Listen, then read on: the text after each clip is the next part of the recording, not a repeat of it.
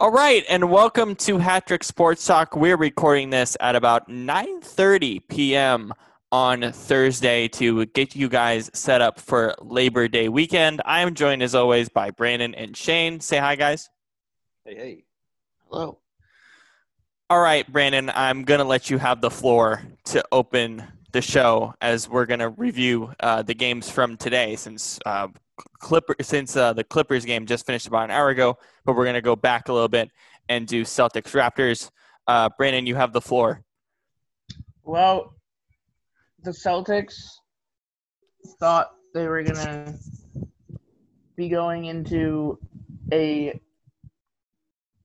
sweep, but they were wrong. As my Raptors took the game tonight at the last second, they grabbed victory from the jaws of defeat with a beautiful three-pointer, which I've watched that shot like 5-6 times, and I still can't believe he got that ball out of his hands within the 0.5 seconds. So let's analyze this for a second. So one of the more interesting pieces about the play before we talk about the whole series is that Taco Fall got put in. Yeah. And it was bizarre in the sense that I don't think it really mattered that he was at the inbound where Kyle Lowry was. I don't think it would have made an effect at all if he wasn't on the court. I thought it was a little weird that he was even on the court at that time. But the fact that OG was left open too, I was like, "Oh, he was wide open." Why was he left open? What was it? Was it Jaylen Brown who was supposed to be covering him? I think that was blown coverage. Yeah. Well, if you look at the play, there's a guy in, like, you have OG, and then you have a guy in between. They got OG at the base not the baseline, but on the side, and then you got the guy at the top of the key, and you have a defender in between OG and the guy at the top of the key playing zone.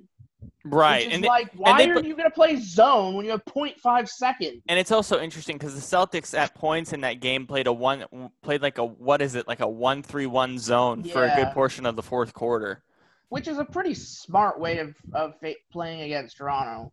Mm-hmm. But, in what way? Why does that zone make sense for Boston? It makes sense because you're psychologically right now, Toronto has not been shooting threes well this series, right? So if you play zone, it's basically you're not bringing guys up to put pressure on them. You're basically saying shoot the ball and then we'll rebound it. Shoot threes because your percentages are bad. They're saying shoot the three. If you make it, great. We'll do something else. If you miss it, guess what? You're not gonna be able to rebound it because we're already right under the basket. Mm-hmm. So it's pretty smart from Boston, in my opinion. But in this case, you should be right up in the guy's face, you should be asking the person out on a date, basically, like that close. Like, you should be saying "leave room for Jesus" at the dance. Like, God. I mean, amen. That's a strange analogy, but okay. Shane gets the reference. But look, you should never, ever leave a guy so open that you can inbound the ball by throwing the ball football style. The guy jumps up, lands, and then shoots it as if he's playing pickup basketball at the rec. That's what I didn't understand why Taco Fall was there. Taco Fall was literally there to either strip the ball, which wasn't going to happen, or to make him call another timeout, which I didn't think they had another timeout, if I remember correctly, or to get a violation. They're not going to get a violation because Taco Fall is just standing right there. And apparently, I heard this on Scott Van Pelt before we started the show. That play was drawn up not for OG, but for I think it was for Pascal. For Pascal, which makes me wonder how much confidence they have in Pascal right now, which realistically they should have none because he's been shooting like 3 for Yeah, he's been pretty bad so far in the series. Shane, I'll go to you with Boston. We talked about this a little bit last night. You were really impressed with Boston after these 2 games before tonight. What do you like about Boston in this series? Well, I like their ability to, offensively. I think they're one of the more impressive teams. Especially going up against someone like Toronto, who is, I think we would agree, probably the best team defense or one of the best teams defensively. I would say the best in the bubble. I think we can surely say that. Not even best in the bubble, but I'd say all year they were they showed they were the best in the regular season as well. But continue, Shane. Yeah, without a doubt. Just Boston's ability. They have, Tatum, Kemba Walker. Kemba was great today. By the way, great guard play by both teams. Really good. Yeah, Kemba was definitely their strongest piece. And you got Brown, Smart. All these guys who are really good scorers, and they consistently score a lot of points every day.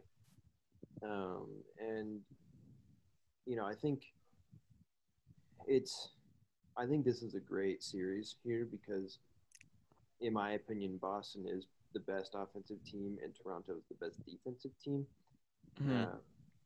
But it's, I think if Toronto wants to win this series, I think they really need Siakam to step up, or offensively, that is, because Lowry and Van Vliet have, they're doing okay, but they can't do it all by themselves when you got guys like Tatum, Walker, Smart, Brown that are scoring on the other side for Boston. You know what I mean? That's a lot of firework power coming from those guys. So no, I 100% agree with you. I don't know what's going on with Siakam. He played pretty well against Brooklyn.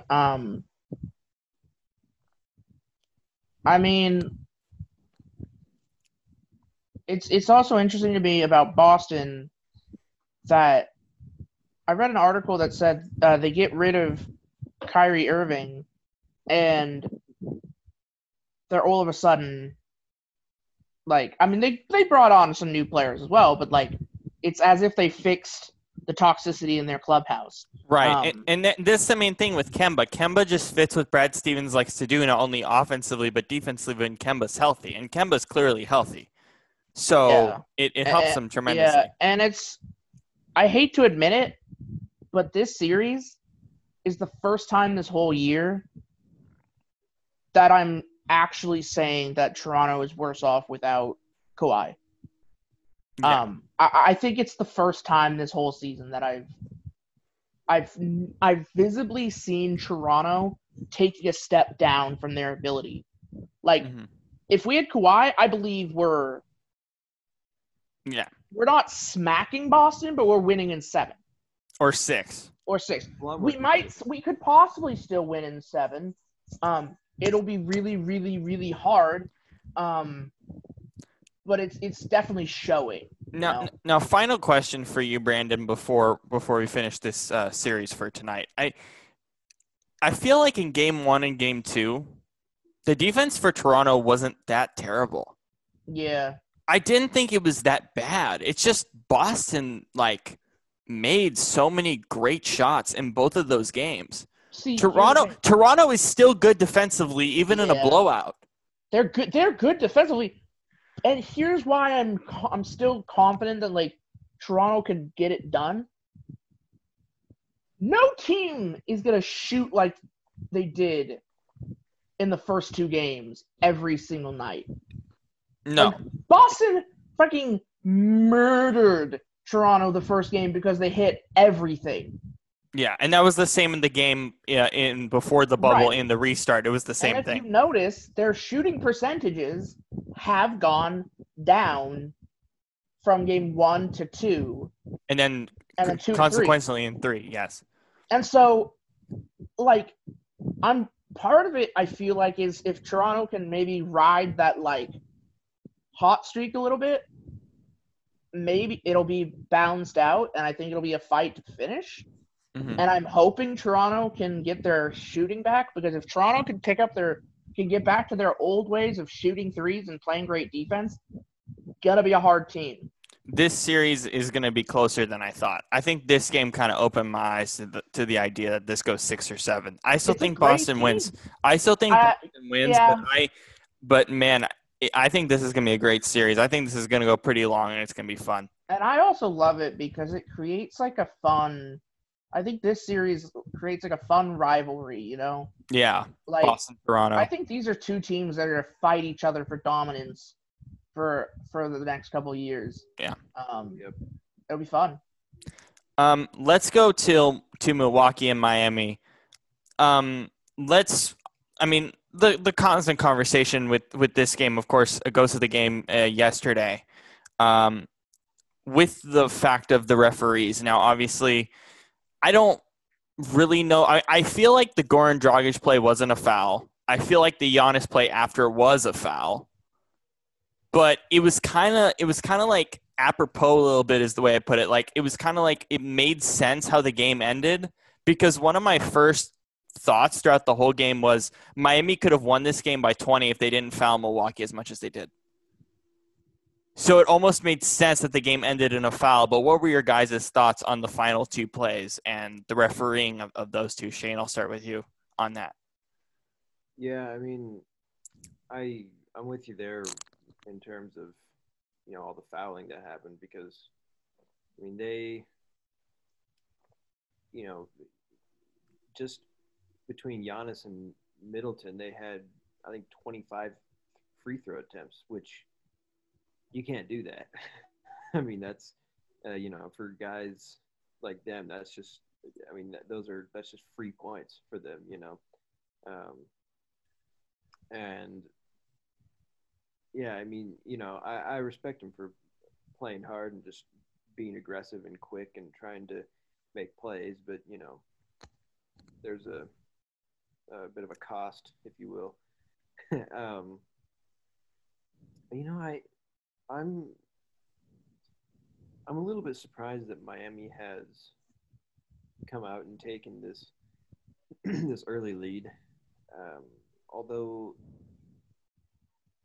I kind of understand why now as I watch the series, because I realize that Miami is a much more complete team, whereas Milwaukee seems a bit reliant on, you know, Giannis and Middleton.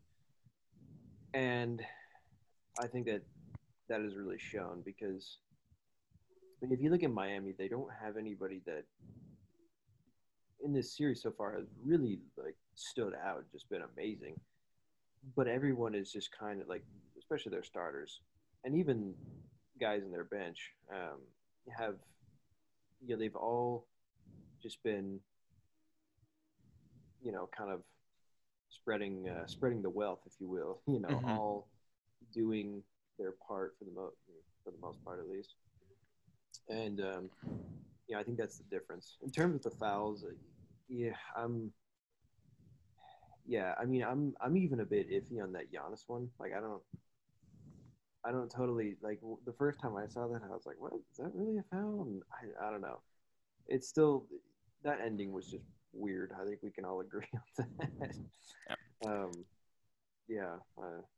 This is one of the more fun things about Miami to me. And to piggyback off your point, Shane, Miami to me does not feel necessarily like it's all about Jimmy Butler or all about Bam. There's guys like Duncan Robinson and Tyler Hero that can hit threes. Sometimes I when I watch Miami play, sometimes I complain about, like, man, if they just do like Golden State or Houston level threes. But they don't have to necessarily, because one of the more interesting things, especially game one in particular, it wasn't like they were shooting threes the whole game, but in the fourth quarter, they made threes when it mattered. And again, in terms of the fouls, I'm just not sure. I feel like the Goran one is really bizarre, but I get the argument that he leaned in. I originally thought that the Giannis foul was actually the correct call. That's still something you could debate. Both of them are very debatable. So I guess it's just kind of the live in the moment kind of thing with the officials. Like, I don't think I can blame the officials entirely. Brandon, what are your thoughts on the series as a whole and the two fouls to end the game yesterday? I think first of all, I think the officials yesterday on both games that went down yesterday were out of their damn minds. I think it was just a bad day for officiating.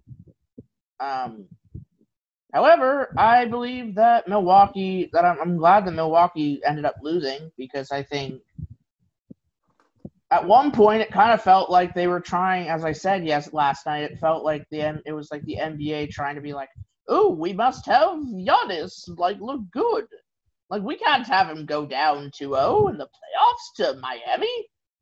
So it's like, get your greedy mitts out of the games, NBA. And yeah, I know that might sound like conspiracy theory, but like very often it feels like the NBA would be the most conspiracy theory-esque of the leagues.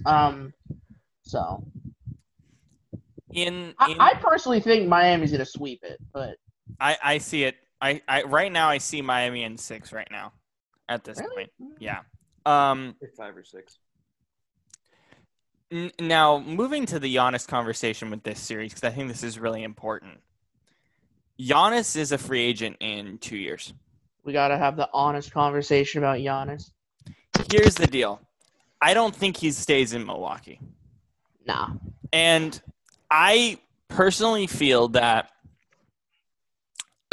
if you asked me 2 years ago, is he going to stay? I said yes. This team is built perfectly for Giannis in a lot of ways. Eric Bledsoe fits him. The Lopez brothers fits him well. Chris Middleton, I think, at times fits him well. But this team as a whole isn't necessarily the best playoff team for Giannis. Yeah, I also feel like Giannis needs to go somewhere where he doesn't have to be the leader. Like, he doesn't have to be the guy to provide all the points, you know? Yeah. Like, if he was on a team where someone else, where there was maybe even one person or two people at the who could provide points, and he comes in and could drop 20, 30 points a game, you know, and be like, da-da, and everyone's like, yay, Giannis.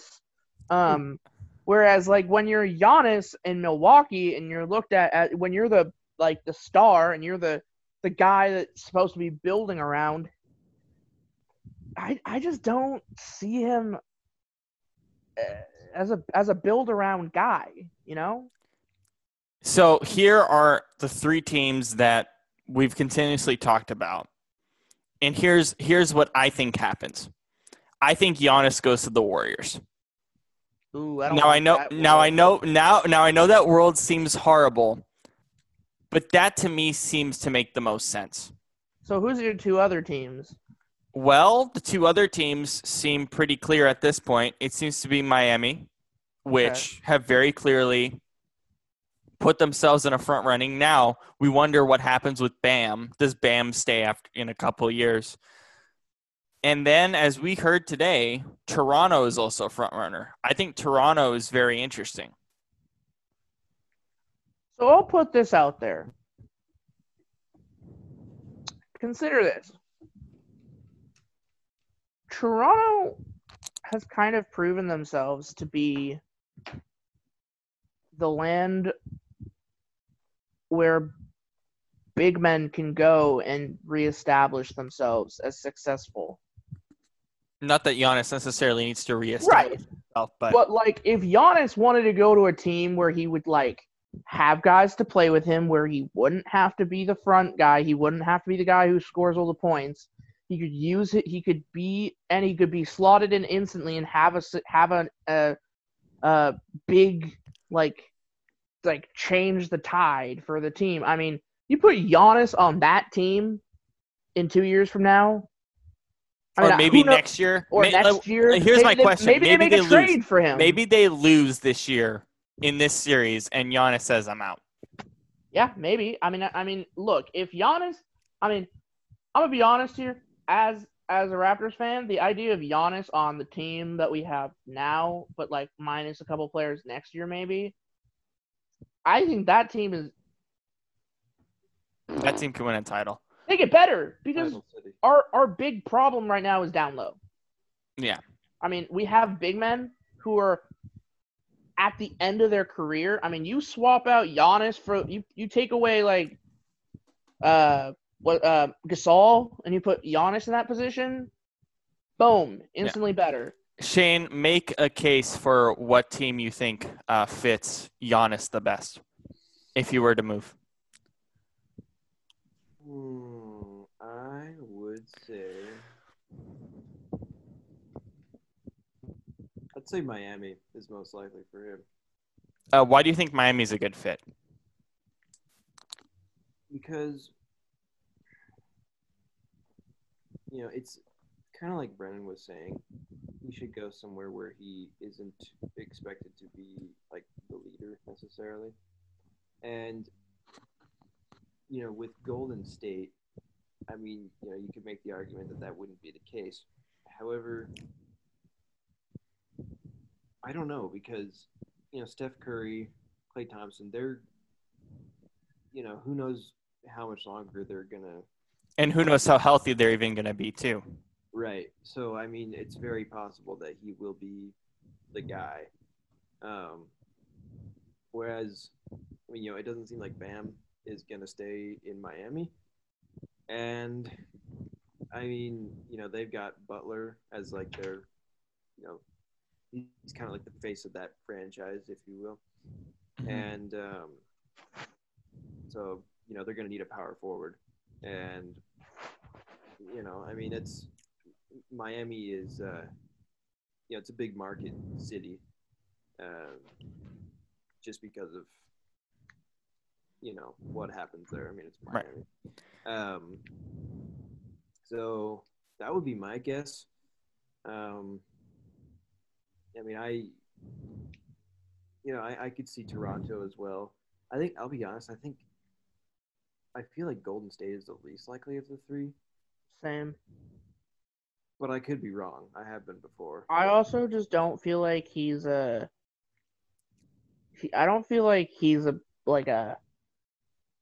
big splashy, like big spotlight team like guy, Mm-hmm. Like he would be going from Milwaukee, and I just don't feel like he would like. Some people might say, oh, he might try and go to the the Mets, or he might try and whatever. Here's another team I want to point out too. Here's a dark horse. Now, cap situation is probably a bit rough for this team, but I could see it potentially happening if things go the right way. Dallas. Dude, they have so many. Why would Dallas need another big man? Dallas to me makes sense. Now, why would Dallas want another big man? Now, hang on. Now, does this mean that they trade Kristaps in a deal to get Giannis? Most likely, yes. So do you think they would swap? Do you think they would send Kristaps and like maybe another player for him? I think there's a potential that happens because I think that Giannis and Luka make a lot more sense than Kristaps and Luka. I could see that, but like, I think it would be a tough sell though because I think the salary cap is really rough for that team at this point. Yeah, and also like about Golden State, like, don't they have a pretty rough salary cap thing? Yeah. They still have a little bit of flexibility. Andrew Wiggins is the main guy that they would be trading, which would offset. Also, what the hell are you gonna get for Andrew Wiggins though? They want to make an Andrew Wiggins for Giannis deal at this point. That's not gonna happen. With maybe a few picks in there. I mean, Golden. Feasibly, if Giannis were to ask for a trade in the offseason, feasibly they would trade Wiggins, the number 2 pick, and some other assets. I mean, look, if that's like a trade you make in NBA 2K. How many trades happen in the offseason when the guy wants to leave that feel like NBA 2K? I mean, plenty, but I feel like Wiggins for Giannis is like not even NBA 2K. It's like I don't even know what it is. NBA Live? Yeah, that's like community college nonsense.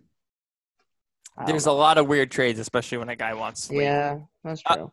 Let's actually move into the game we just saw. LA and Denver. Denver didn't shoot the ball well in this game at all. It wasn't very competitive. Shane, do you expect this series to be competitive or no? After what we just saw. I mean, I'll be honest. I was surprised Denver won the last series at all. They were down 3-1 also. Yeah, exactly. But, yeah, no, I don't expect them to be that competitive, I'll be honest. I mean, yeah, maybe I'm wrong and they're going to be amazing, but I don't know. They looked very sloppy tonight. I mean, they shot, I think, 25% of free throws, which is bad. And, I mean, they just, you got Kawhi, Paul George, Morris. You let all these guys run all over you. I mean, what do you think is going to happen, So, and they had Pat Bev back too, and that helped them tremendously, I think. True. Yeah, I mean, he didn't have an amazing game, but I mean, it's because he only played like 10, 15 minutes. But yeah, I mean, it's I think we're seeing that this Clipper team, when it's healthy and they're all together, I mean, they're not someone you mess around with. Here's my view on Denver. They're still weird. They still make no sense. Because I don't understand what to make of them. I never have, and I still don't. Here's my thing.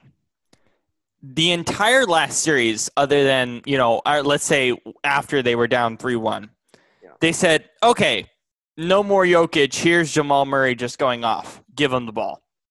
Okay, but can Jokic be a bit more of a second fiddle to that? And I can't believe we even had this conversation. Donovan Mitchell versus Jamal Murray, who would you have for the next 5 years? Just because of those 3 games. This was the regular Jamal Murray that we saw tonight, unfortunately. I don't see him consistently putting up 25, 30 points a game in this series. I just don't. And Jokic, I don't think is capable by himself to win a series. And I don't think that and I don't think that coaching staff can just switch guys on and off, switch those two on and off and expect them to be amazing. Right? Like, that doesn't work. There's a reason why with the Lakers you have AD and LeBron both scoring 35 a night pretty much. That doesn't happen in Denver. Brandon, what are your thoughts on Denver at this point? Yeah, I'm gonna go with Shane on this one. As he said, don't get him, never have, never will probably. I mean, no offense to the Jazz, but like the Nets could have beat the Jazz. No, I think Donovan Mitchell is too much for the Nets. But like, you get what I'm trying to say here. Like, that wasn't exactly like oh boy, we beat now we can move on to the Clippers and we have a chance. Like, no. It was just a shooting duel. That was it. It was who can shoot better, Yeah. Also, I will say this to give them a little bit of some benefit of the doubt. The Clippers did have a couple days off, so they were the more fresh team. I really doubt that's actually gonna matter the next time they play, but we'll see. Yep. For game 1, though, it definitely has an effect.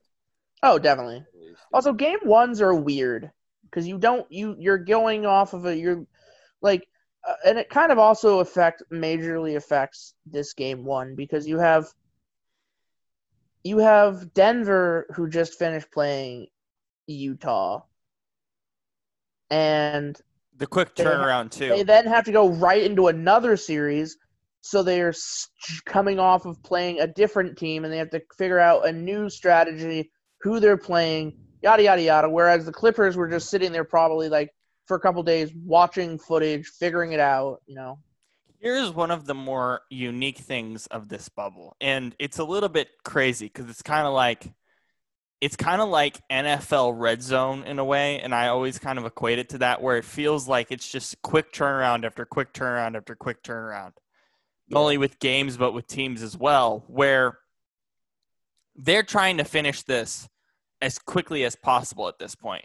Yeah. Because the players don't want to be in the bubble for that long. I mean, we're probably at this point, we're going to be in the bubble till October. The reality of the matter is they're trying to finish the series as quickly as they can. So what does that mean? Teams like Denver, who win a 7-game series, have to immediately in 2 days go back and play the Clippers. That doesn't happen in series. Well, I mean, it doesn't work like that. Look at the Lakers and Houston. They haven't played a game yet, and you have Boston and Toronto at 2-1, Miami and Milwaukee at 2-0, LA Denver's 1-0. I mean, at this pace, the Western Conference is going to be in a major disadvantage come the finals, because they're going to be behind schedule. The Western will be behind schedule, and the team from the East will have been probably sitting there for a good 3 days. Yeah, and that's one of the weird parts of the bubble. Let's go to Houston and OKC in this game 7, and also kind of take a look at the Lakers and Houston matchup. Brandon, I'll start with you. Are you worried about Houston and their shooting spells in that OKC series throughout that whole entire series? And what were your thoughts on game 7 just as a whole? It was weird. I felt it just it's weird to me, because that whole series was a little weird, because Houston started off the first 2 games. They took a 2-0 lead, and it felt like they had a pretty dominant hold on it. I thought they were going to sweep. And then OKC's not so fast. And then they get to game 7, and it's it felt like Houston's supposed firepower that they've had all year just wasn't there. And so I just feel it's weird, because I actually feel like I could make the argument that both LA and the Clippers had a harder time with their first series opponents than they'll have with their second series opponents. Mm-hmm. It's pretty weird. Shane, how do you feel about Houston now? Yeah, I kind of agree. I mean, it was weird because they, like Brandon said, they were so hot, in, the 8 games or whatever it was before the playoffs started. And so it's oh yeah, they're shooting really well, and yeah, but I mean, we all, myself included, got very high on them without even thinking about the fact that, well, defensively they're not that great, or they were better but not amazing. Yeah. And I mean, offensively they're inconsistent, to say the least. I mean, you get guys like Harden, who you think is going to get 30 points a night, and then here he is in that game 7 getting 18 or something. And it's just it's kind of well, I mean, the weird thing is I feel like they're a lot like the Lakers, in that they have guys who are big scorers but not much defense. Mm-hmm. And I mean, I think this series will be just kind of a shootout in a way. And is it like the trio of Houston that wins out, or the duo of LA? Right. So So here's my thing on Houston. yeah. And this might be a scheduling quirk. I think in some ways it is. But how many times before the hiatus was I like, it feels like they're hot one week, and the next they look horrible. Right. And then they're hot the next, and the next week they look horrible. It doesn't feel like that now. It feels like it's a little bit more game to game, and that might be, the scheduling aspect of the bubble. Yeah. But Houston to me is weird because I look back to I think game 6, game 5, game 6 or whatever. And I'm like, they're just driving to the rim. They're not pushing the 3 ball. And it's not just Westbrook, because Westbrook, his game is driving to the rim. That's why they got rid of Clint Capella. But even at times, Harden does that. It's like Harden doesn't need to do that. He can play iso ball even on Dort, which Dort played pretty good defense, but let's be honest. Dort wasn't going to handle Harden, right? And that was kind of the main thing for me. It's like, okay, guys, let's just continue shooting threes. Who cares if we get cold? And there were games in this series where they were just continuing to go to the rim. I'm like, why? And then Harden is he only made one 3-point shot in game 7. Yeah, he mostly went to the rim. Yeah. And look, and then I think the biggest thing with OKC was Dort. OKC probably should have won game 7 just off Dort's production alone. I mean, he got 30 points.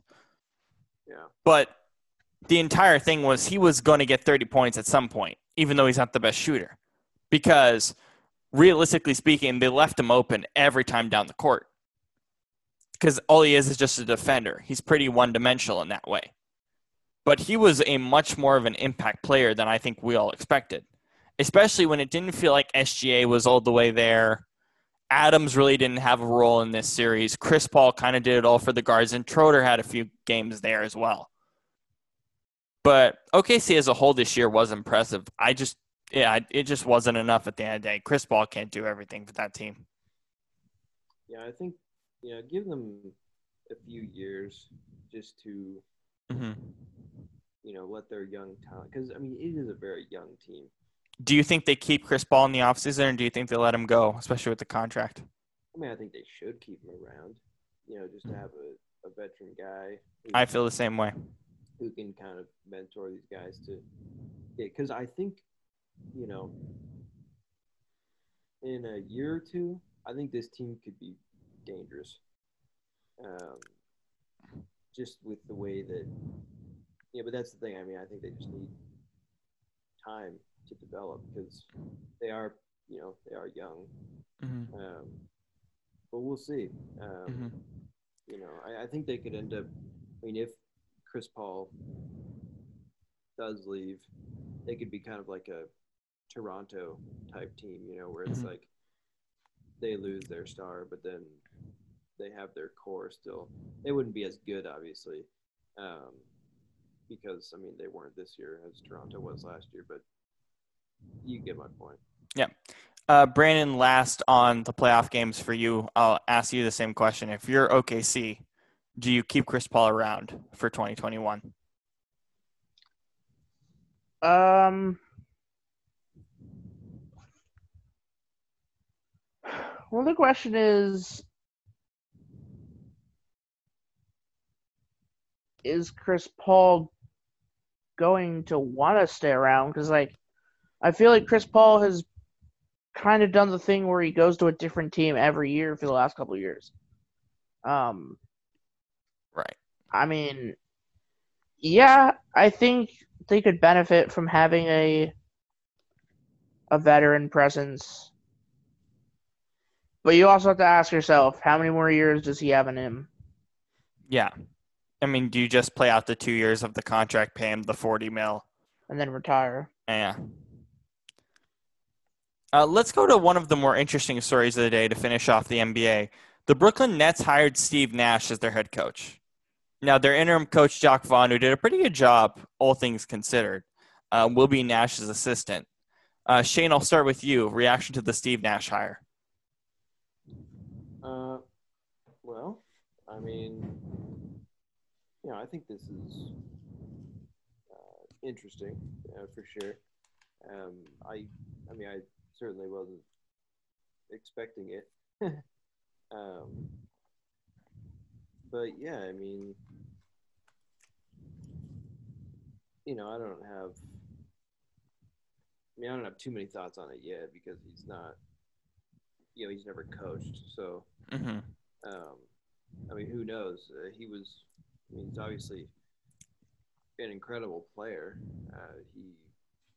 Was he a 3-time MVP or? Yeah, well, 1 or 2 times, but yeah. Or whatever. Anyways,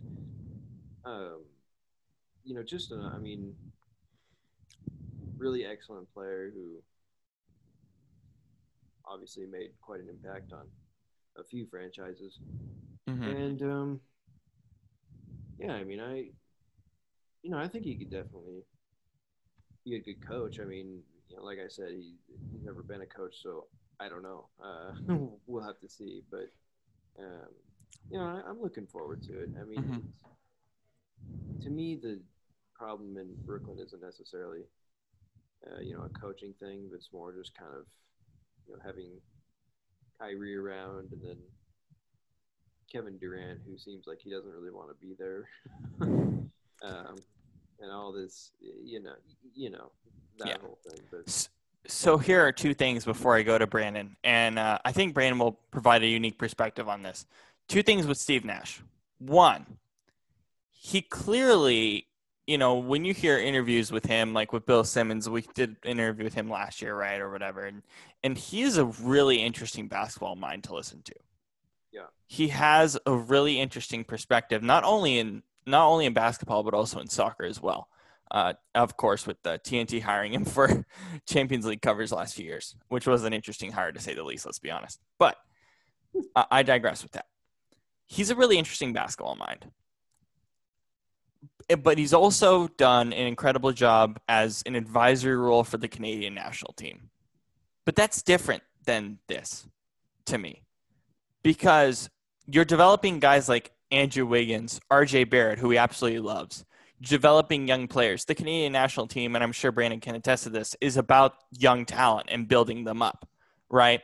But this isn't that job.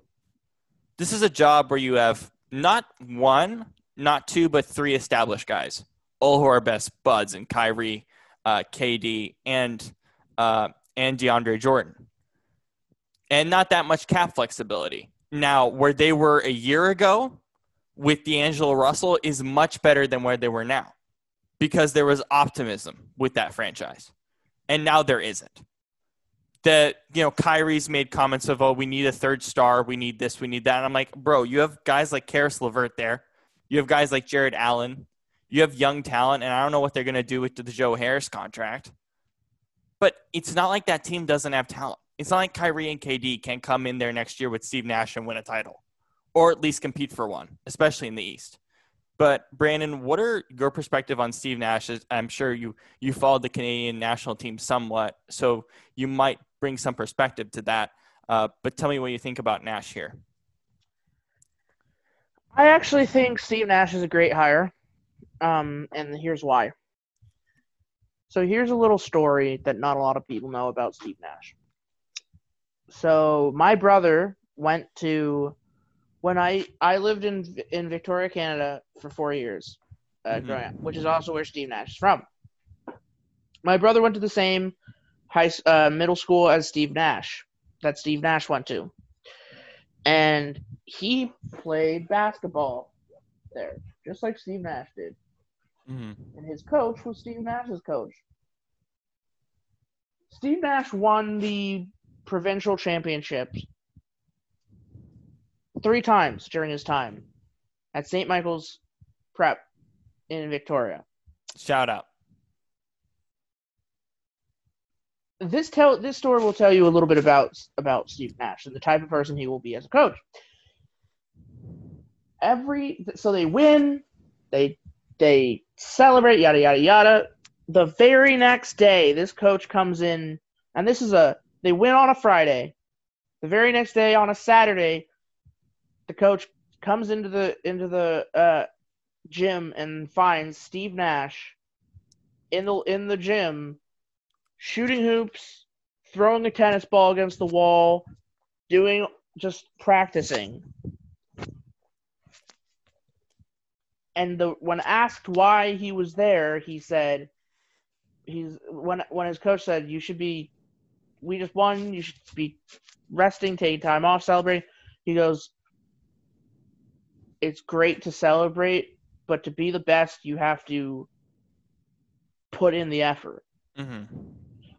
And the reason I say that that's a good story to kind of give an idea about what type of coach Steve Nash is going to be is that Steve Nash, as a player, always tried to go a little bit above and beyond and be like that little bit better. And you look at the type of players, the stars he has on his team, they're the guys who, like, the KDs, the Kyries, they're the guys who push themselves that little bit like harder, that little bit more, that little bit extra. So, and the stories that have come out have said that today that apparently they were pushing for Steve Nash from within the organization. Like, these guys, these stars were like, hey, like, you should bring this guy. So, but yeah, it is a lot hard. I do think it's not gonna be seamless because, I mean, we've seen so many coaches who have never coached in the NBA come in and really stink it up. But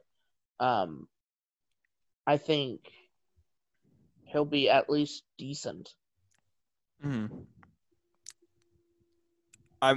I'm still really interested in what this hire is going to bring because it was weird how it wasn't leaked. Yeah. Ever. It was weird that Sean Marks didn't leak it in any perspective.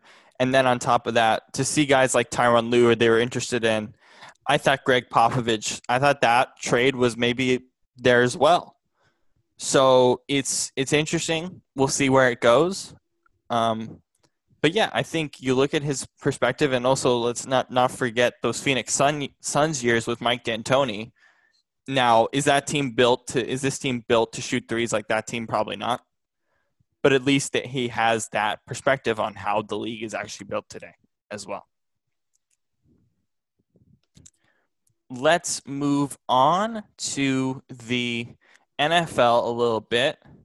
Leonard Fournette, 1 year, $2 million contract with the Tampa Bay Buccaneers.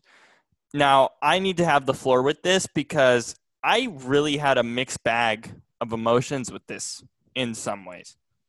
Or a mixed bag of opinions, I should say.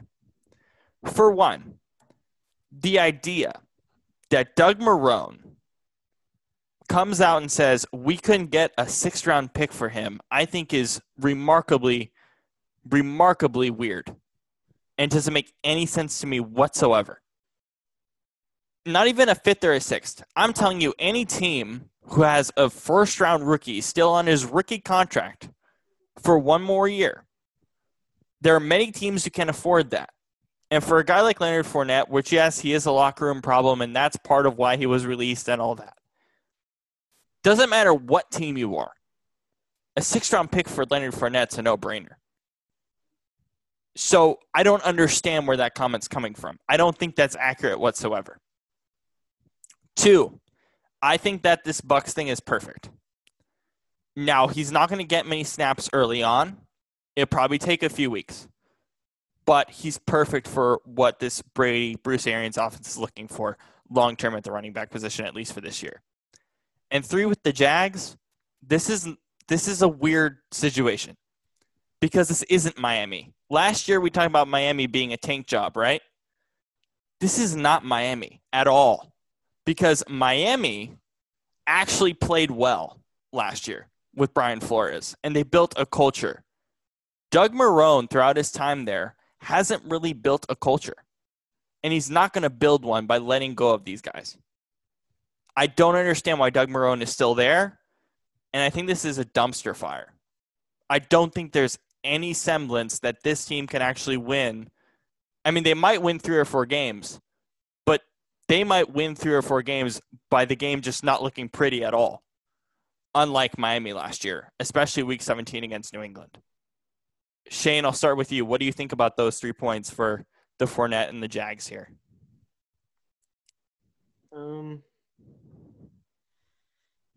I agree. It's strange that the comment about getting a 6th-round draft pick for him. I mean, there's probably some truth to it. It's probably a bit exaggerated because, I mean, he is. I mean, it's Fournette. He's a pretty good player. But I mean, he is, like you said, he is a locker room problem, which in a sport like football, especially in a league like the NFL, people really don't want that in their locker room. And it's been very clear this offseason as well. Yeah, I mean, look at, Antonio Brown. He is, world-class receiver, yet he has some baggage, and so no one wants him. Or maybe somebody does, but they're just not acting on it. You know what I mean? And so, I mean, I don't know. It's weird. I mean, you'd imagine somebody would get, a better trade value than that out of him, but yeah, who knows? Like you said, they got no trade value at all. That's my problem. Right. I mean, like you said, that could be not even true. Whatever. Your second point about him in Tampa, I agree. I really like that for them. That to me, that was kind of, their offensive line isn't amazing, but, they're going to be doing a lot of, it's Brady. They're probably not going to be doing a ton of deep passes. That just, quick throws, whatever. I'm sure that'll be fine. But the one thing that I was a bit worried about was running back because, they don't really have that one guy who's just, like, consistent and reliable. And, I think now with Fournette, they have, even though they're not going to play him a ton right away, they have options. You know what I mean? They can go with. It's a deep running back room. They right. They have Ronald Jones. They picked up LaShawn McCoy. It's really deep. Yeah, they have a lot of decent guys. And what was the third point you made? The third point is this is not Miami. This is the worst way to do a tank job. Miami actually built a culture, and Jacksonville doesn't have one. Yeah. And what culture would that be? Miami right now has a culture. Miami right now. Culture of losing? No. Miami is Detroit in year 2. Detroit also has a culture of losing. Hang on. Matt Patricia in year 2 is what the Dolphins are in year 2. So losing. The right coach. They're still going to lose a bunch of games. But the right coach. Yes, I think Matt Patricia is the right coach. I think Brian Flores is the right coach. I think they realize they're not talented, but they still play at a high level. And they're still going to play at a high level. But Jacksonville doesn't have that. So I'll say this about Jacksonville just hasn't really tried to do anything. I feel like Jacksonville just thinks that if they bring a bunch of guys together who are talented, they'll somehow score themselves wins. They did it one year. Well, but that was 1 year. That was kind of luck. Well, that's there's something to be said with the fact that they have, I think, 12 draft picks for 2021, which, they're definitely thinking of getting Lawrence, tanking and getting Lawrence. Yeah. I mean, come on. How plausible is that, though? Because we even said the tanking for Tua thing. Tanking doesn't really exist in the NFL, no matter how bad your team is. Yeah, it does. You still get fluke wins. Miami didn't have the number one pick last year, and they were the worst team. Yeah, that's true. So I don't know, but again, this is Jacksonville, and again, as I said, they don't really have a culture. Yeah. To finish off Jacksonville, as well, Yannick Ngakoue going to Minnesota. What is his impact for Minnesota? Brandon, I'll start with you. I think obviously it adds another piece to that already pretty good defense. I think honestly it might be enough to put them at the top of their division, but we'll see. Shane, do you feel the same way? Yeah, to me, just kind of, fills the void of losing Griffin. So, yeah. Yeah. Let's go to another popular defensive lineman who is still up in the market for some reason, and it's September 3rd, in Jadeveon Clowney. The Jags are interested. The Saints are interested, and they're actually trying to go all out to get him. Apparently, there's rumors that there's like signs today that he might still be interested in Seattle, but I don't know if Seattle's interested in him. Seattle's not interested in him at all right now. No, they're not. And the Titans are interested in him. The reports I've been hearing as of last night are Seattle and Tennessee. Yeah. As the top two landing spots. And I've been hearing that literally what I've been hearing is Seattle and Tennessee's top two landing spots, and that New Orleans is basically pestering him. They've been told to just pester him about coming there, and it's a one-way street basically. He doesn't have any interest. Is there any reason to get Clowney for any of these teams? No. Seattle, yes, I would argue, because if Seattle gets Clowney, we have a solid ass chance of the Super Bowl, in my opinion, because that's one more defensive player to Doesn't Seattle already have a Super Bowl team right now? Yeah, they do, but it just makes it even easier. Do we need Clowney? No. Do we? If Clowney shows up and he's like, "Hey, I'll take your offer," I think out of all those teams, the team that he should go to would be Tennessee. Why do you feel that's the case? Because Tennessee needs him.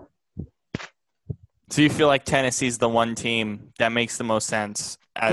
They've gotten weak at the secondary, right? Or the D-line position, middle, whatever. Yeah. Shane, do you think Tennessee makes the most sense at this point? Yeah, the thing about Seattle is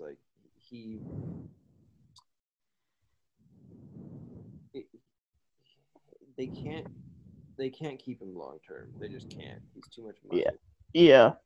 And I think he thinks he's worth way more than he really is. Because just looking at the way that he's played the last couple of years, considering how injury prone he is, I'd give him $10 million per year at the most.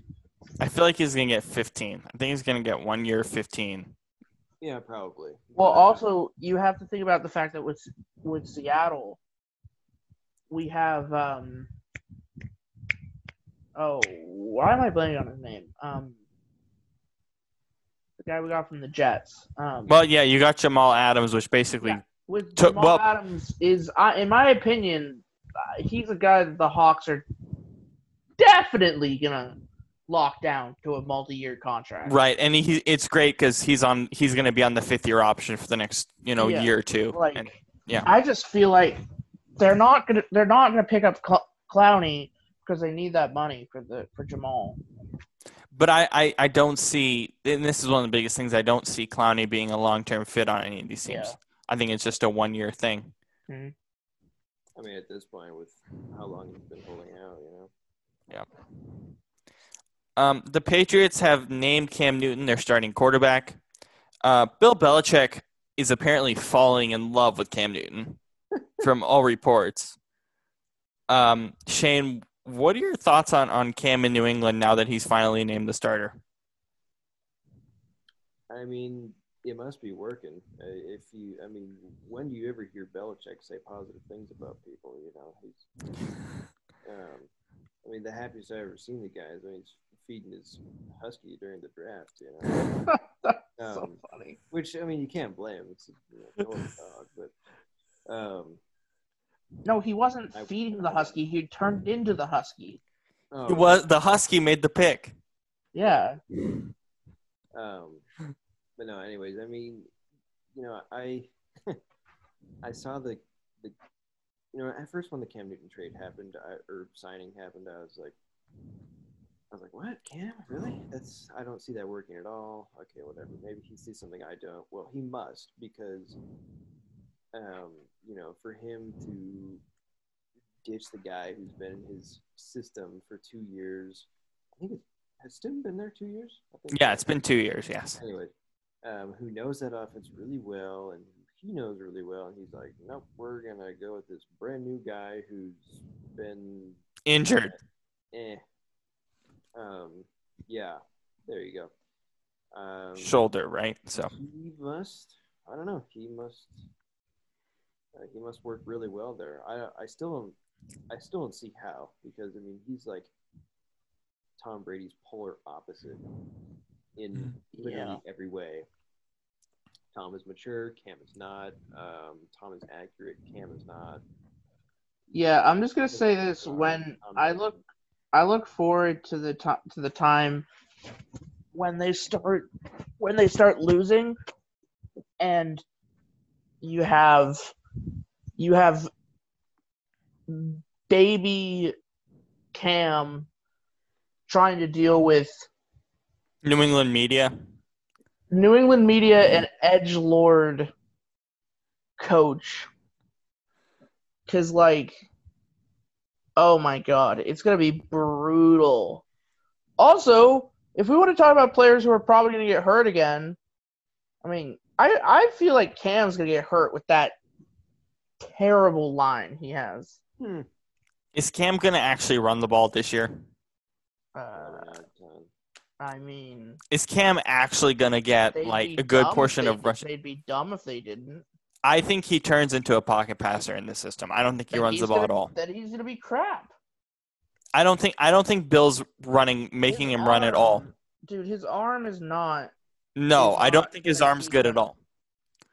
But I don't. I don't see how he runs the ball. His frame and him running the ball at his frame is the reason why he's gotten all these injuries. Bill's gonna protect him somehow, some way, and that's gonna be making him into a pocket passer. And maybe Bill's working on it with him in camp, and that's why he's loving what he's doing. Maybe that's the case. All I can go off of is that Bill has given him 5-star Yelp reviews, and I don't know if Brady's ever gotten that. 5-star Yelp reviews? So that's where the Subway commercial was hilarious. Oh yeah, the Subway commercial. If you guys haven't seen that, Subway just released their football catalog of commercials. There's 2 commercials with Bill Belichick, and those the main 2 commercials. That pretty funny, really smart. Just cuts the guy's tie off. So definitely go check that out. And then Dwayne Haskins is named the starter. Brandon, I'll start with you here. Dwayne Haskins as the Washington football team starter. This isn't necessarily a surprise, but are you worried about how Rivera is going to work with Haskins? I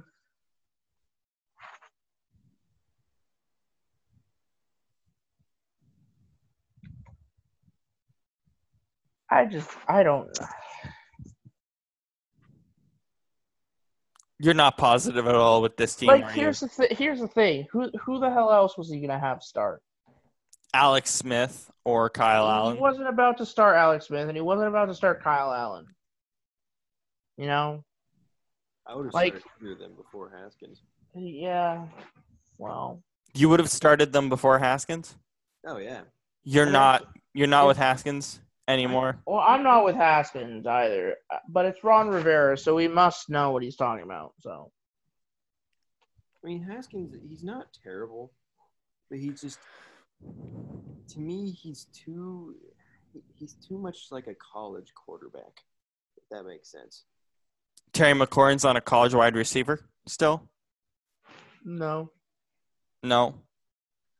He still plays like he's a college wide receiver, and he's getting all the targets from Haskins. Well, yeah, I know. I'm just saying. He looks very like he. Oh yeah. Haskins just looks like he has no idea what he's doing in the pocket, and part of that is probably because he's not experienced yet. He's still very young. Obviously, he was a rookie, and he hardly played at all in college, right? So, I get that. But it's like if you're gonna throw him right into the pros and say, okay, figure out how to be a quarterback now with a crappy team. I mean, I think they're just setting him up for failure, to be honest. Here's the thing with Haskins. I think Rivera's going to make him a better quarterback, but I think last year wrecked him a ton. I think last year wrecked his confidence a ton because Jay Gruden at some point last year was just like, frick it. Frick it. We're just going to put him in here when he clearly needed the year off. And let's be honest, he didn't necessarily play bad week 10 to week 17. He started to figure some things out, not everything. He wasn't terrible. I mean, he was fine. But he just needed more time, it felt like. Yeah. And that's why I feel like Haskins has it feels like it's a bad taste in my mouth right now. I got to see how the first month goes with him and Rivera. And then I think we'll talk about it more. Because at this point, I don't know what to make of it. Yeah. Moving on to an interesting story from the tight end position. Zach Ertz and the Eagles are working on an extension. Now, the extension has gone to a halt at this point. I don't really understand why they're trying to work on an extension with him. Now, I get it. He's, Philly. I'm sure he loves Philly and all that stuff. But Dallas Goedert is getting half share of his targets.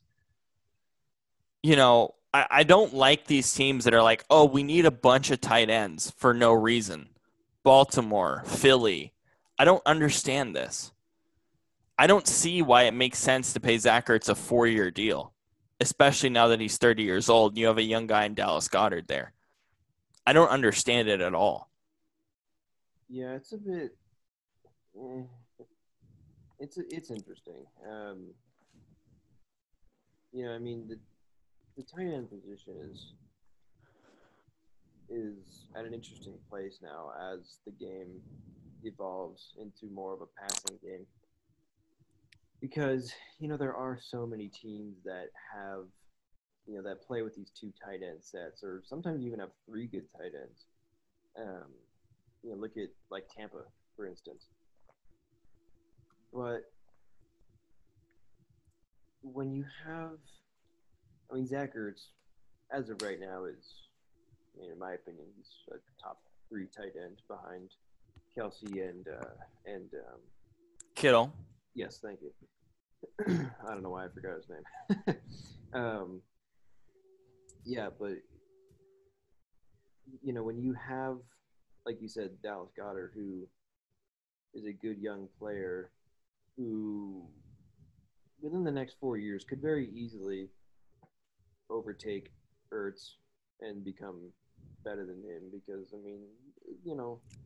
tight end is a tough position. You don't know how long they're going to last. It just seems kind of, like you said, it doesn't seem very wise to commit that much time and money to this guy who is, I mean, let's face it, he's probably out of his prime by now. So, yeah. Brandon, I'll start with you with Le'Veon Bell since he is your fantasy guy this year. Le'Veon and Adam Gase have seemed to patch things up at this point. Do you feel like they have? Do you feel like this report is accurate? Do you feel like they actually like each other? Do you think that Bell is going to be a better player this year? Not only in the running game, but the passing game? I think that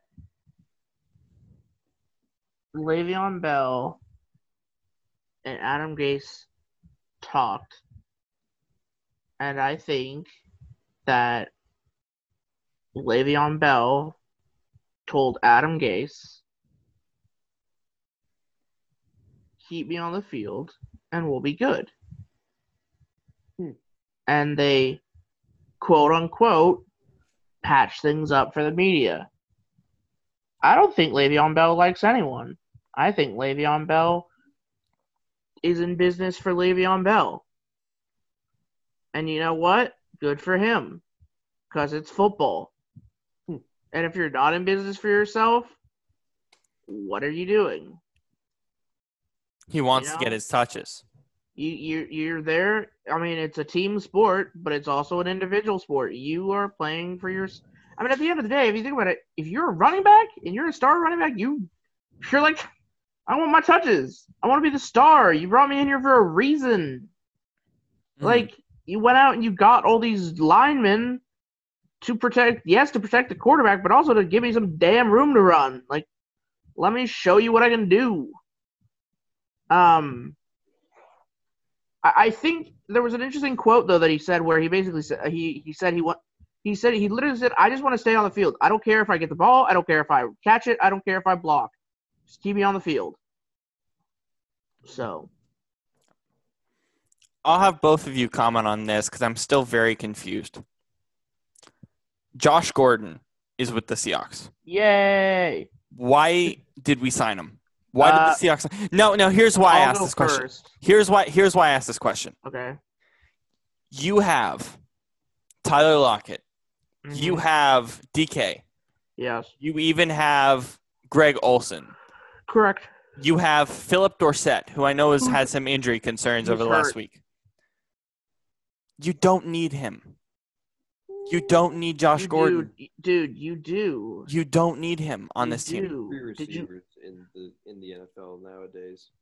Yeah, you need three dominant guys. Philip Dorsett is a better player right now than Josh Gordon. Philip Dorsett is not playing, and he might. And there's a reason, dude. There's a reason they picked this. They brought him back.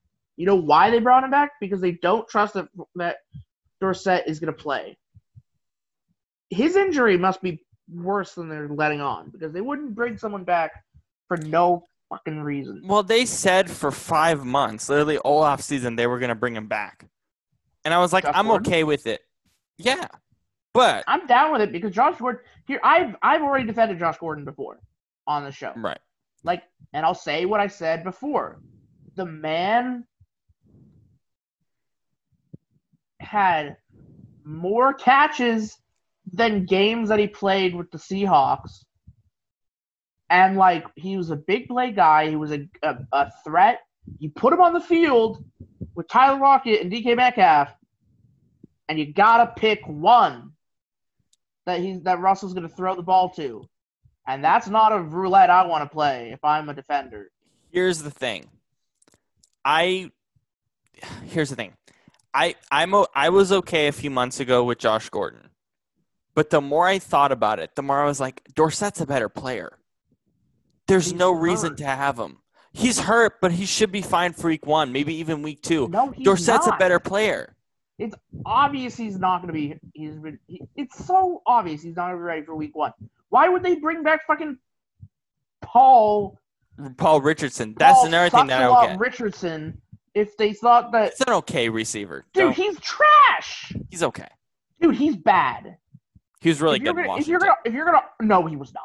He was really good in Washington. No, he was not. If you're gonna argue that it's dumb that they brought back Josh Gordon, I'm not saying that Paul Richardson doesn't make any sense that either. Paul Richardson was brought back. I didn't get that Paul Richardson was I'm back a little bit pissed off that they brought Paul Richardson back, but they wouldn't re-sign fucking Justin Britt. Yeah. Shane, what are your feelings on this? I think this might be okay. A couple things. Does this mean that they're not getting Antonio Brown? Yes. Yes. Yay. 100%. Yes, it does.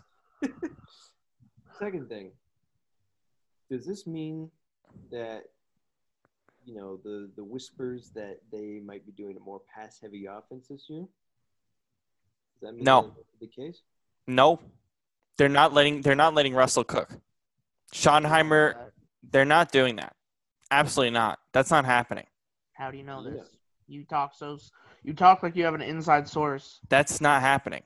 Schottenheimer really? and Pete Carroll have been very confident in saying, like, we get where you guys are coming from. We understand, but we're not letting it happen. It doesn't make any sense. It doesn't make any sense. It doesn't.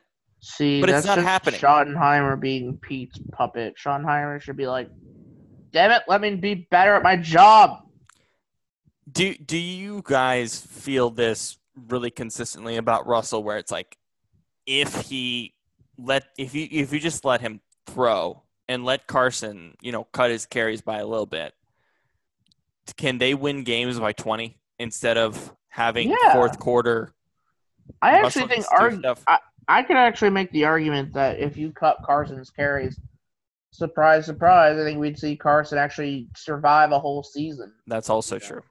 I mean, you basically cut him back to a goal line back, and then he ends up as a freaking MVP. Like, he wouldn't be a goal line guy. He just would get less. Goal line guy, but you think about the fact that if you cut his carries to be a guy who runs less, and then you could use him as a guy who you put him at the goal line, he's gonna score pretty much every time. And you could use him as a passing back. Not that they would need that necessarily, but yeah. But I don't know what they're gonna do.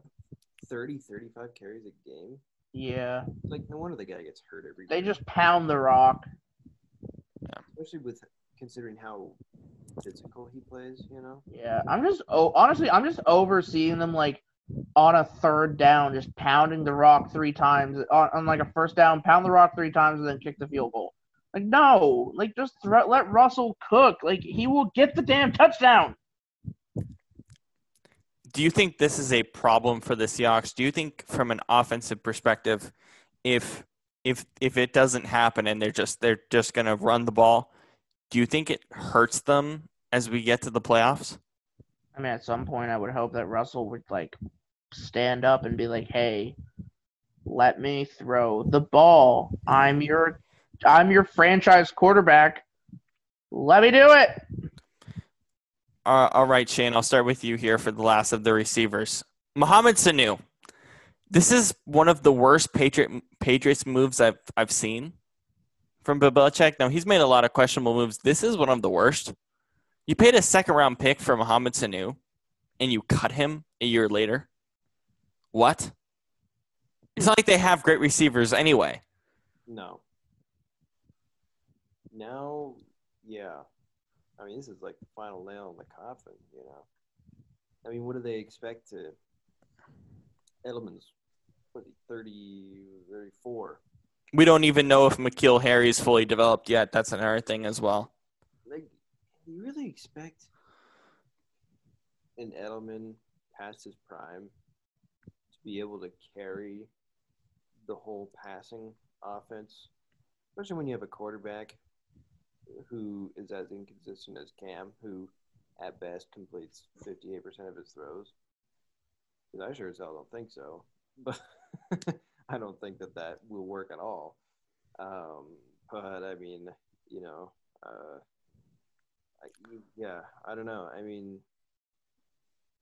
they really must not have any faith in Sanu going forward if they, like you said, if they, pay all this money for him and whatnot, and then say, oh, no. How many times has Belichick done this? How many times? Jimmy Garoppolo, maybe, and this? How many times has he given up a first or second round pick for a guy? Yeah, but that's what I'm saying. How many times has he given up a quality player or a first or second round pick? I mean, Chandler Jones maybe as well, but like, yeah, it doesn't make any sense to me. I mean, I don't think Sanu is quite on like the level of like a No, type player, but no, but they loved him. That's my problem. yeah, They loved him for the offense, and it just hasn't worked. Another weird situation, another weird contract situation was Alvin Kamara. It seems to be going well. Brandon, with this whole Alvin Kamara situation, does it show the maturity of the Saints organization, how they're actually treating this? How it doesn't seem to be as big of a deal as it might actually be? Didn't they just say that they were gonna trade him?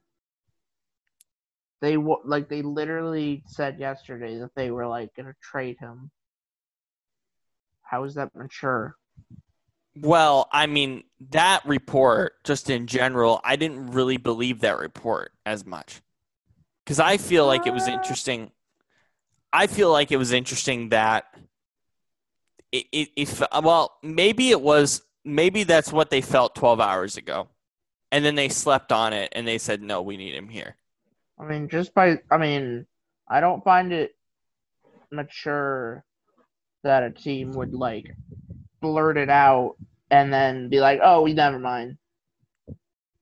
You know? Shane, what do you feel about how the Saints organization has treated this situation? Weird to say the least. I mean, it seems weird to go out and, like Brandon said, to go out and say that, but then, here they're saying, "Oh no, we're not far apart. We're, it's he's gonna start week 1. It's great." It's just kind of like, okay, well, what's really happening? Here's why I say the maturity thing. Okay, yeah. It's the fact that yes, they were thinking about trading him or whatever, but this stuff doesn't, happen in a week period and just somehow go away. Right? If this is Jacksonville, this is a month, 3 months, 5 months. New Orleans, it's like a week where they go one way, then they go the other, and they realize, okay. Does that make sense? Yeah, a little bit. Because that's sort of how I felt about it. It was still strange, but yeah. And then last but not least is the LA Chargers. Tyrod Taylor. Yeah. Start pretty much all the games this year, it seems like, according to the Athletics' Daniel Popper. I don't know if that's the case, but Taylor in this offense, like, is Herbert not ready? Brandon, is Herbert not ready in your mind? Yeah. I don't know if it's him being not ready, or I think it's more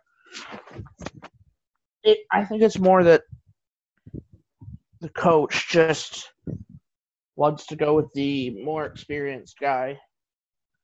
I personally, I don't think he's going to succeed. I don't think Herbert is going to succeed in the NFL, but Pac-12 quarterback stuff. There's something about the Pac-12 that just doesn't really prepare. But Hard Knocks doesn't say everything, but he has looked pretty good in drills and Hard Knocks. But again, it's Hard Knocks. What can you make out of that? Shane, what are your thoughts on the quarterback situation in Charger land? Yeah, I mean, it's tough without preseason because we don't have the best idea. But I would say that Taylor's the right call for now, because he is a veteran. He does have playoff experience, which seems crazy, but it's true. And yeah, I mean, you know, he's definitely a good bridge guy. I think just with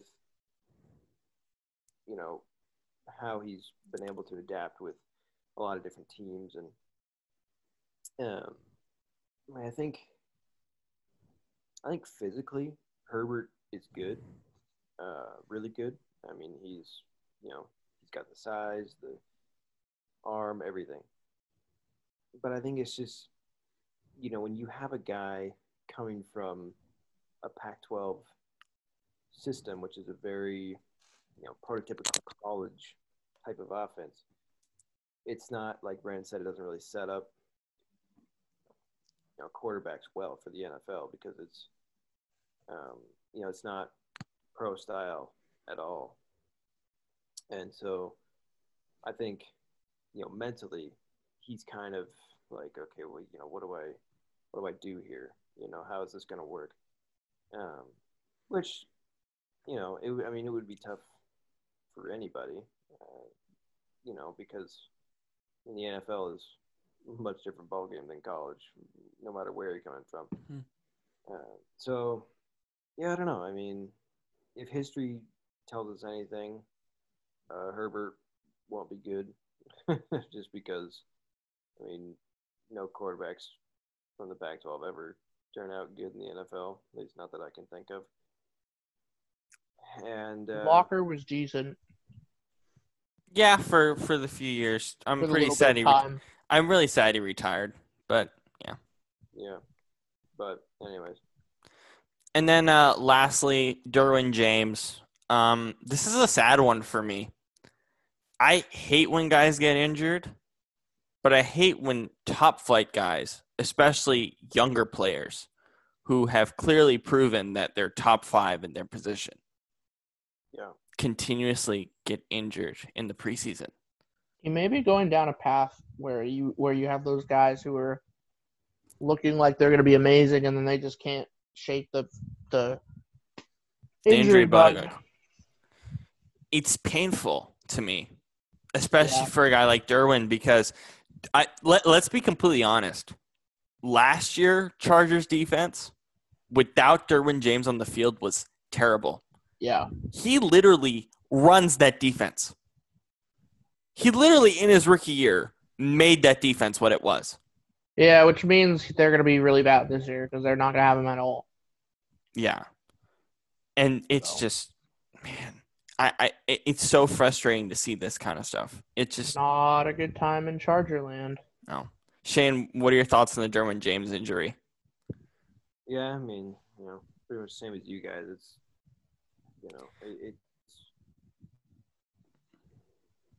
it really doesn't, hit you until you read that, by the time 21 rolls around, he will have missed 27 of the past 32 games, which that's like, for a young player like him, I mean, dang, that's especially someone as good as him. I mean, that's tough. Yeah, really tough. But it's what are you gonna do? It's one of the weirdest things about the NFL. There's some of these young guys who either come in their rookie year, maybe even don't even get a shot. There's guys, you guys remember Kevin White, right? I mean, his career has been bombarded by injury.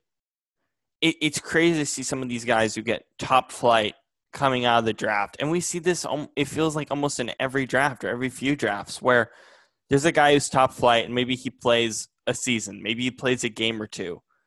Or maybe he doesn't even play at all because of injury. Like RG3. RG3 as another. It's crazy to see. It's so weird. And it's one of these things in the NFL that's just a reality.